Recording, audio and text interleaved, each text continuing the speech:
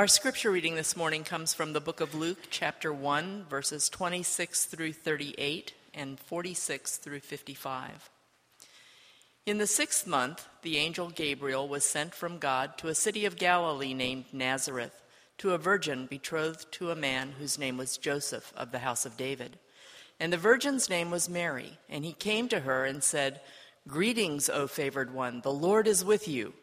But she was greatly troubled at the saying, and tried to discern what sort of greeting this might be. And the angel said to her, "Do not be afraid, Mary, for you have found favor with God. And behold, you will conceive in your womb and bear a son, and you shall call his name Jesus. He will be great and will be called the Son of the Most High. And the Lord God will give him the throne of his father David, and he will reign over the house of Jacob forever. And of his kingdom there will be no end."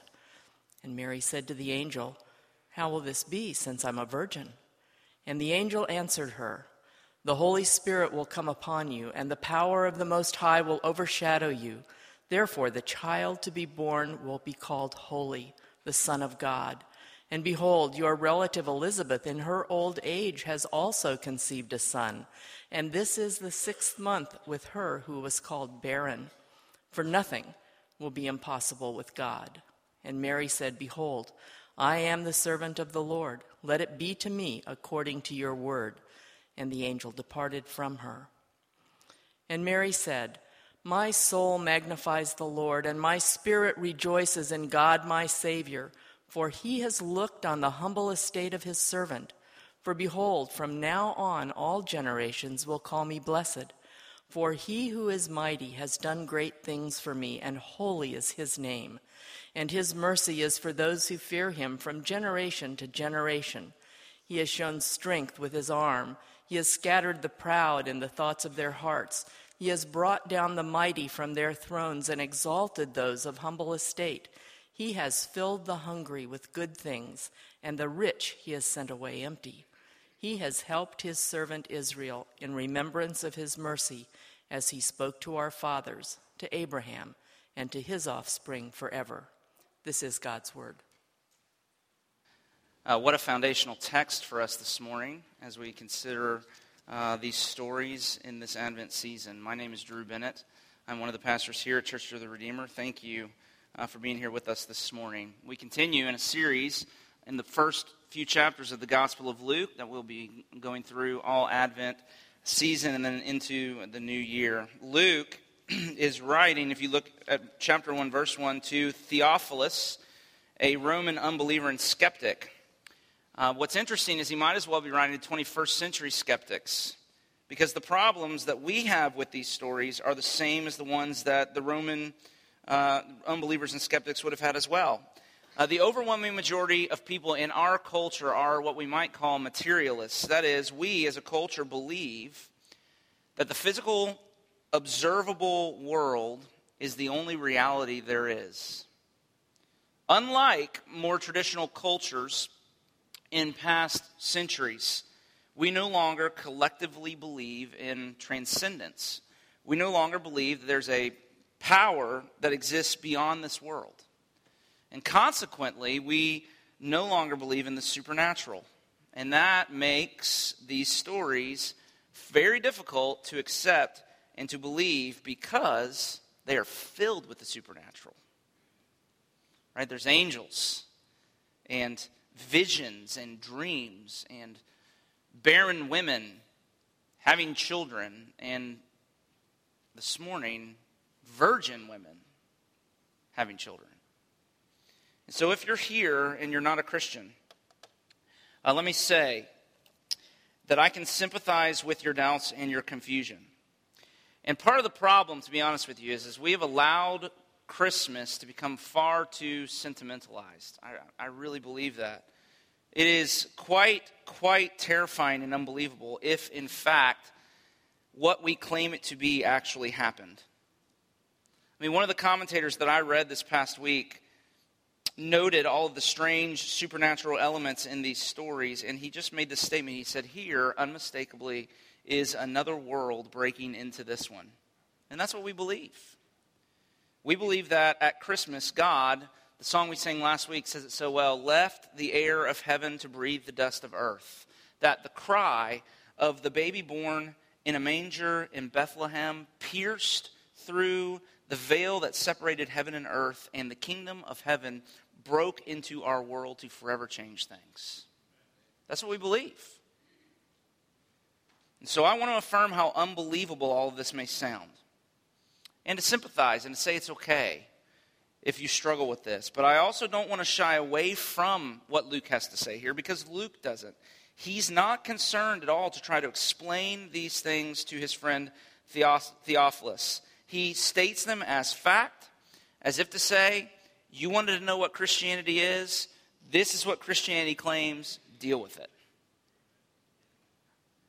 Christianity is supernaturalism.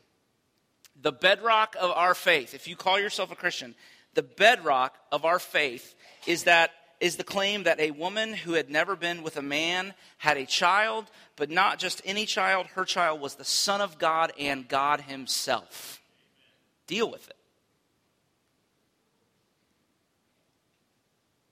And that's what we're trying to do. We're trying to deal with it. Because there's massive implications for that we have to talk about this morning. Now, our theme this Advent is joy. The overarching theme is joy as we trace through the Old Testament story. And our joy is dependent upon this being true because joy is connected to hope. Do you remember this from last week? That the reason we can have joy is because God is always at work all around us doing 1,000 things we're not even aware of, and nothing is too difficult for him. The text says it again here. Things are always more than they seem. And so we said we can approach even circumstances that are painful and full of sadness as if they are rather full of possibility, because that's hope. Hope, according to the Bible, the Christian doctrine of hope is living in the present in light of God's past faithfulness and his future promises. And Christian hope is anchored in the supernatural claims and the supernatural elements of our story, the possibility of the miraculous. That's why we have hope. Because truly nothing is too difficult for him. And so we're looking at this idea of joy, and we're saying the first part of it is it's connected to this statement that nothing's too difficult for God, and so there can be hope. But this morning what we want to say is that sense of Christian supernaturalism not only creates hope, but it also creates amazement. That we should read these stories and we really should say, holy moly, right? What is going on? My grandmother would say, well, no, that was a different thing. Never mind. I was going to go forget it. I just blew that. We would read these things and we would say, I don't know if I can even wrap my head around that. Because you see, the source of joy is hope, but there's a second part of it, and the second source of joy is amazement. To be amazed at God's work towards us in Christ Jesus. To stand back and say, who is like the Lord? Mary, we're told in verse 29, is greatly troubled. Do you see that? That's her response to all these things. She's greatly troubled. Now, we don't usually aim for that at Christmas. How was your Christmas? Well, it was greatly troubling. Well, you had a good Christmas then, didn't you? No. And yet, that's what I mean by amazement. Wonder. Can you imagine? Parents, should one of your goals be this Christmas that your children would say, this greatly troubles me? Because that's the idea of amazement. To be kind of shaken up, to be thrown, for a loop, to have your life turned upside down and just stand with mouth open in awesome wonder at what God has done. So amazement, we're going to see, amazement, the reason it's so important is that it leads to an obedience that communicates amazement. And what I want to say this morning is that is the measure of Christian obedience. That if we know we're inching towards the kind of obedience that God will call us to as people who belong to this story, when our obedience is such that what it communicates is amazement at the things that we claim to be true. Amazement leads to an obedience that communicates amazement, and that's what we see here from Mary. I just have two things for us to look at this morning. I want us to see Mary's yes to the angel's commands and all that God is doing here. And then secondly, I want you to see Mary's song. And the reason I connect those two things is because her yes is enabled by the theology of her song. So her singing is connected to her being able to say yes to what God asks of her here. And so we're going to look at those two things. First, her yes, and then her song, and connect them underneath the theme of amazement. So first, Mary's yes, okay? Look there with me at verse 26. The angel Gabriel is sent from God to Galilee to Mary. Okay, there's a parallelism that's happening here. This is the same angel that came to Zechariah at the beginning of the chapter. And the message of the angel was the same as to that of Zechariah, the birth of a son. However, their responses, at the beginning, their responses were kind of similar, at least on the surface. But, in fact, the two respond quite differently. Zechariah's response, if you remember chapter 1, verse 18, how shall I know this? The problem is that it's full of cynicism and doubt and unbelief. Mary's response in verse 34 appears similar. How will this be? But hers is a statement of wonder and amazement and trust and ultimately obedience. Now, let's put this into a little bit of context, okay? Look again at the content of the angel's message because it's important. Verse 31. Behold, the angel begins, and that's a clue. Okay, that's a clue, and if you're reading the Bible and somebody says, behold, it's like a clue that whatever comes next is out of the ordinary and often supernatural. It's something that you really ought to wake up and pay attention to because it's really important. Behold, the angel says, you will conceive in your womb and bear a son, and you shall call his name Jesus. He will be great, and he will be called the Son of the Most High. And the Lord God will give him the throne of his father David, and he will reign over the house of Jacob forever. And his kingdom there will be no end. That's verses 31 through 33. And Mary says, well, how will this be? And then the angel responds with even more strange things. He says, verse 35, the Holy Spirit will come upon you, and the power of the Most High will overshadow you, and therefore the child to be born will be called Holy, the Son of God. Okay, now we've got to make sense of all this. Okay, we're told first what is about to happen. Mary is going to have a son. And he will be the long-awaited Son of David, the Messiah, who would rule over his people, deliver them from their enemies, like we read about this morning in Isaiah chapter 9.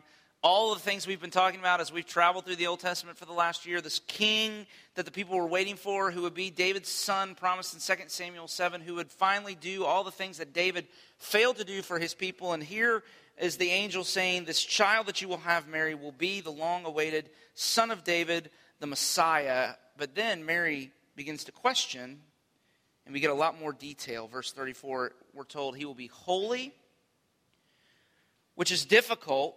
It's a difficult word to interpret because it has a wide range of meaning. But here I think what the angel means is he's saying that this Jesus who will be born will be absolutely unique and unparalleled.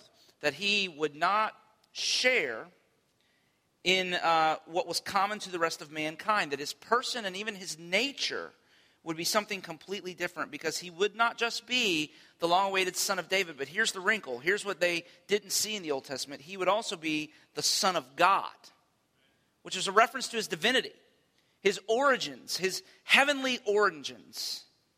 Okay, and this is high Christology. I mean, this is kind of the bottom line stuff that Christians believe, that we get into the very mystery of both the God nature and the human nature of the one who's come, the Son of God, Jesus Christ. And so Luke is just kind of diving right in. So we see what's about to happen, but he also talks about how it's going to happen. And he says this through a direct supernatural intervention. Verse 35, the Holy Spirit will come over you, come upon you, and the power of the Most High will overshadow you. Okay, and so recalls Genesis 1:1, and in Genesis 1:1, at the founding of the creation, the Holy Spirit was said to be hovering above the primordial chaos.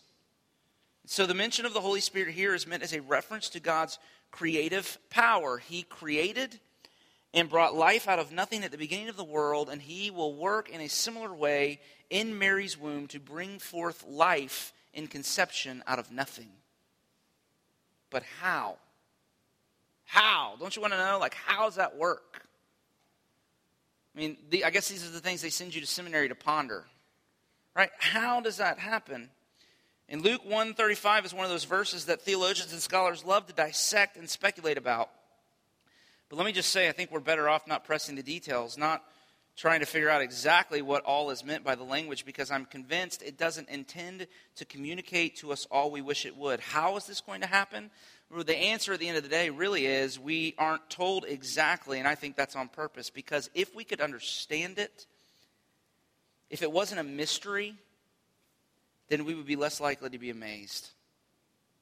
See, the most important thing is not that we understand how all of this was going to happen, but that we come to believe what Luke wants us to believe, that truly nothing is impossible for the Lord. Right? Not even things beyond our comprehension or our imagination. So there's much in dealing with God that remains a mystery. And you don't try to explain mystery. You ruin this text if we come to it and we try to figure out these elaborate doctrines about how all this can happen. You don't honor this text by trying to explain it away. You honor it by marveling at it. You worship what's going on here. And so you read Luke 1:35 and you stand amazed. That's the point. And in being amazed at all of these things, we very quickly run into the problem that Mary has. And it's this, that whenever you get involved with God and God's work, when you come in contact with what we believe to be true, the supernatural element of Christianity, it always leads you to a way of life that is outside of the social convention and norm. It's what happened to Mary. And she immediately gets it, right? She just gets it at the very beginning, and it's why she's so troubled. It's why we should be troubled too. The angel has to say to her, verse 30, Mary, do not be afraid, for you have found favor with God. And the reason why she needs to hear this message from the angel should be clear. This is going to be costly for her. Pregnancy outside of marriage was a capital offense for women in the Jewish culture of this day. And what was her defense? Okay, let's think about that. You know, my lawyer friends, think about it. What's her defense? It's okay, it's God's child. Right? Oh, okay. Right? So her options were to be stoned or to be locked away in a psychiatric ward of a hospital. And you know, what would Joseph think? Would he divorce her? If he did, where would she go? How would she provide for herself? I mean, massive implications for her here. This is going to follow her for the rest of her life. There would be a cloud of suspicion. There would be the rumors in the town of Nazareth that she had to, that she grew up in and had to live with for the rest of her life. And all of that makes her response all the more beautiful when you consider really what this is going to cost her. When you come down to verse 38, you see this just beautiful declaration of her obedience, her submission to God, her acceptance of the calling that he's brought on her life when she says, behold, I am the servant of the Lord. Let it be to me according to your word. There have been a couple times in my life. One was in 2003 when we left the church that we were at here in the city that I was serving as a youth pastor at, and we started a ministry that caused us to have to raise support and for me to travel internationally, which was really hard, but we felt very called to that work. And then again, and I looked back in my old journal this past week, in 2007 when we had begun in 2005 to plant Church of the Redeemer, but by 2007 we thought that possibly God was moving and was going to move in a different direction, and we were not going to end up planting, or at least it was being so far delayed that our core group was beginning to maybe unravel, and we were very stressed, and it was a hard time. And we happened to be reading this passage in our community Bible reading, and I journaled about this verse at length and just really tried to put my heart and mind and imagination on what this might have meant for Mary. And so I wanted to just share with you this is just kind of my own reflection about the times in my life where following Jesus and making sense of these stories in my personal life led me to this moment like Mary has here. And so these are some of my words. I journaled this. In times of pain, in turmoil and suffering, if friends desert me, if people call me crazy, if they leave and forsake me, you never will. I rest in your sovereign care. Let it be to me according to your word. If it means I lose, if it means I'm left behind, if it means loss, what you ask of me is good. Let it be to me according to your word. Take away every rebellious impulse, every sinful desire, any sense of ownership over my life. Take away any deed I might possess to my rights, my comforts, to my pursuit of happiness. Every protestation every arrogant assumption. Strip me of my sense of privilege, my arrogance, my defiant self-determination, the reflex of self-preservation. Let it be to me according to your word. Without hesitation, without reservation, without question. Let it be to me according to your word. You spoke, and the world came into being. Stars were born. You spoke, and Lazarus came forth from his tomb. Your words bring dry bones to life. Let it be to me according to your word. I exist for you. You don't exist for me. I am your creation. You are my creator. I am your servant. You are my king, my Lord, my captain. You know better than I do. You love better than I do. You save better than I do. Let it be to me according to your word. You see, if our claims about Christianity are true, then to become a people of Christmas is costly. The gift of Jesus doesn't come wrapped in middle-class American evangelical wrapping.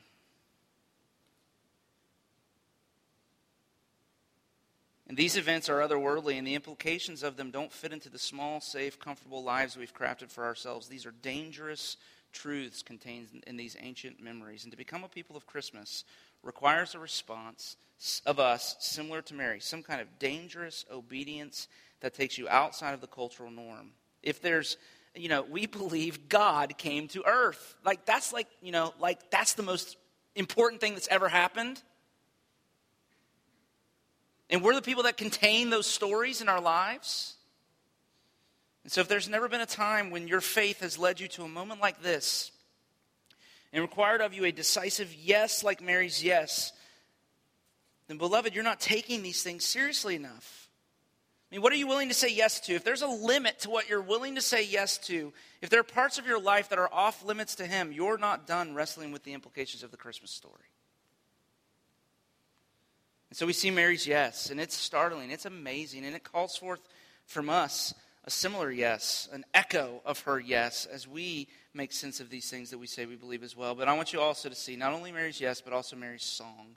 Mary doesn't just say yes to what God calls her to, she sings about it. There's joy. Look at verses 46 and 47, it's marvelous. She says, my soul magnifies the Lord, my spirit rejoices in God, my Savior. Mary's joy in God is the reason for her obedience. And so what's the cause of her joy? What does Mary learn about God through this experience that gives her such joy? And it's what she sings about. It's the content of her song in these verses. And there are two things really. Her experience with the angels changed her around these two truths. She's amazed at the way God works, and she's amazed at who He works for. That's what amazes her. So she's amazed at the way God chooses to work. She sings, verse 49, He who is mighty has done great things for me. Holy is His name. She calls God mighty, or the mighty one, which is a common title for Him in the Old Testament scriptures. He is a warrior God who fights on behalf of His people and delivers them from His enemies. He is a God who does great things for His people, who often displays His power and His authority over their enemies to save and to crush those who come against His people. But here, and what the angel has said to Mary, this mighty God full of strength and power and majesty is not coming to save through power, but through weakness. A child. The Almighty will become small, weak, helpless, the infinite contained within the finite, and that's what Mary begins to sing about. Holy is His name. Who has ever heard of such a thing? I am a huge college football fan, or at least I'll let you know at 12:30 this afternoon whether I continue to be a college football fan or not. That's when the rankings come out and all that kind of stuff. Never mind. And it's the time of the year when the season's wrapping up and coaches are being fired and hired and so forth. And so I've been paying a lot of attention, probably more than usual, because the strength and success of my team is somewhat dependent upon the struggles of a certain school that will remain nameless that has terrible taste in colors and other kinds of things. So I've been watching all these guys interview, and you know the way it works. You have a coach that proves to be successful as a coordinator who then gets a head coaching job at a small school, and if he proves that he can succeed there, then he might get a shot at a larger school. and then eventually get a shot for one of the big boys. And it's just a given. It's the way it works. So you're the coach at South Dakota State, for example, and then Michigan comes calling, and you don't pass up the opportunity to go to Michigan. Now, the assumption in all of this is that success on a smaller stage will always equate to success on a larger stage. And it's curious to me that for all of these guys, in their minds, and it's just that segment, but it's the whole, all of us, in their minds, no stage is too big. I mean, nobody passes on the Michigan job and stays in South Dakota. I mean, you never hear of a coach who's been successful saying, I know I can be successful where I am. I'm not sure if I'd be able to do this on a bigger scale, so I'm just going to stay put here. Why not? Why doesn't that ever happen? So you have, ESPN ran this thing the other day, this coach, Lance Leopold, who has been the head coach at the University of Wisconsin-Whitewater. His record there, it's a Division III school, his record there in 8 seasons is 106-6. He's won 5 national championships in 8 seasons. And he just took a job at the University of Buffalo. Buffalo? Why? He's great at Wisconsin-Whitewater. Why leave and go somewhere else? Now, I get it, more money, all these things. He's off to Buffalo, then to a Power 5 school, and eventually to the SEC or something, whatever. You can imagine, can you imagine a Division III coach achieving that kind of success, and when the job offers start rolling in, he says, you know what, I'm just going to stay here and be great here. See, one of the cardinal tenets of human pride and hubris is that no stage is too big. And so if you have the opportunity to move from a smaller stage to a bigger stage, from a small church to a big church, if you're a pastor like me, or from mid-management level position to being vice president of the company or whatever it might be, when the opportunity presents itself, of course you take it. It's what everybody does. Everybody except the Lord God. For us, no stage is too big. For the God of the Bible, no stage is too small. The Protestant reformer Martin Luther coined the phrase theology of the cross to describe God's way of working in the world in contrast with the theology of glory that was so dominant in the medieval ages and medieval Christianity. And the theology of glory is the belief then and now that expects God to be strong, and his followers are those that are blessed and successful by summoning all their strength to follow his laws without fail. And so God saves through power, and we ascend to God to save ourselves, and so forth. We should be expecting blessing and success from his hands and all these things. But Luther said he offered instead the theology of the cross, because he was trying to make sense of the fact of the incarnation, that God, who was mighty, became small, that he descends to us, that he doesn't save through strength, he saves through weakness, and this is nowhere more obvious than on the cross. See, God is not what we would expect him to be. He's not like us. For him, no stage is too small, and that has Mary exulting and rejoicing in him. She's amazed at the way he works in the incarnation, but also its implications. If there's a certain way that God works that defies our expectations, then there's also a certain type of person he works for that's just as surprising. And this is what she begins to meditate on, beginning in verse 48. He has looked on the humble estate of his servant. And then she goes on, verses 51 through 53. He's scattered the proud in the thoughts of their hearts. He's brought down the mighty from their thrones and exalted those of humble estate. He's filled the hungry. He's given good things to them, and the rich he sent away empty, and so forth. And the verb tense here suggests a pattern. That this is not just in this particular instance. This is a certain pattern of God's way of working in the world. Mary is celebrating the new world order of Jesus Christ that his birth would create, that would include the reversal of current fortunes. The proud will be brought down, the humble will be raised up.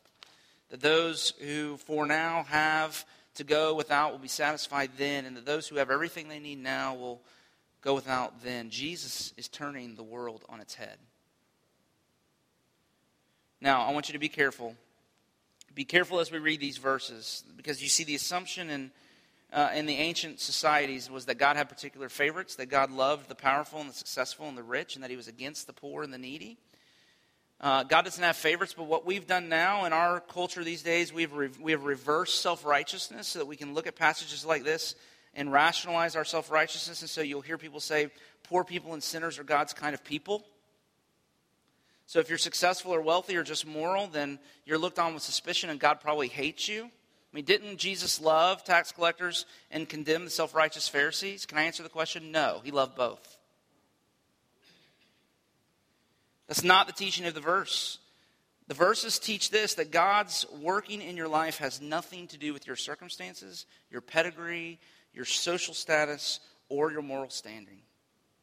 John Piper, pastor in Minneapolis, in a sermon on this text, he put it this way. He said, "Don't make the common mistake that because God is great, he's partial to great men.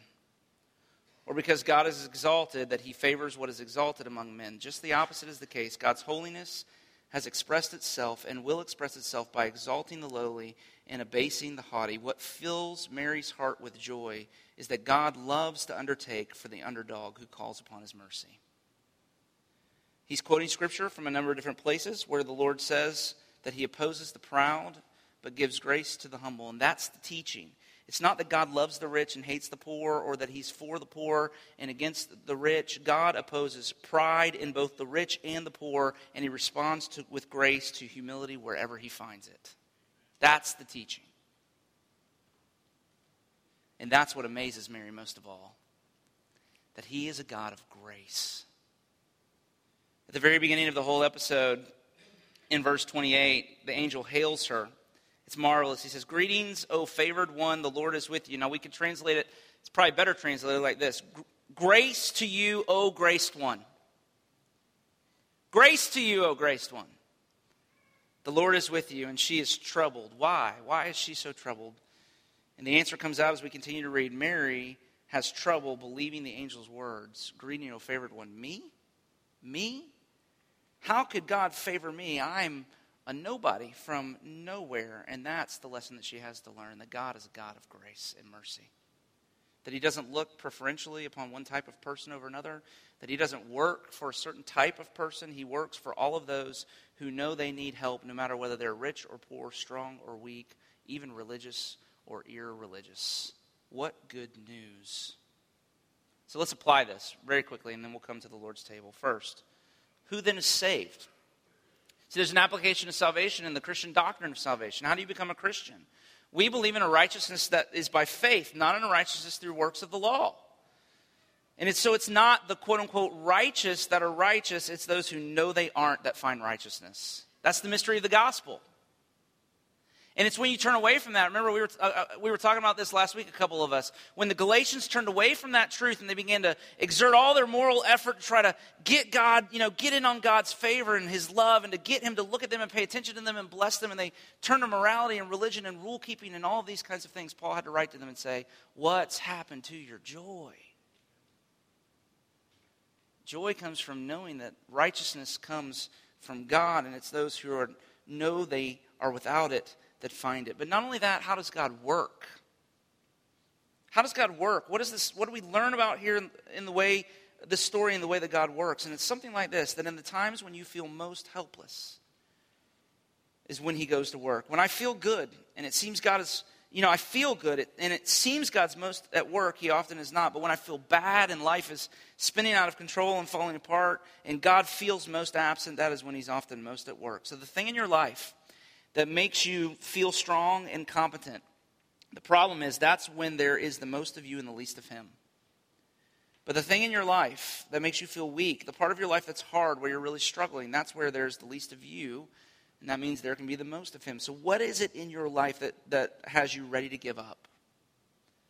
Listen, wherever you're ready to give up, that's where he's ready to go to work.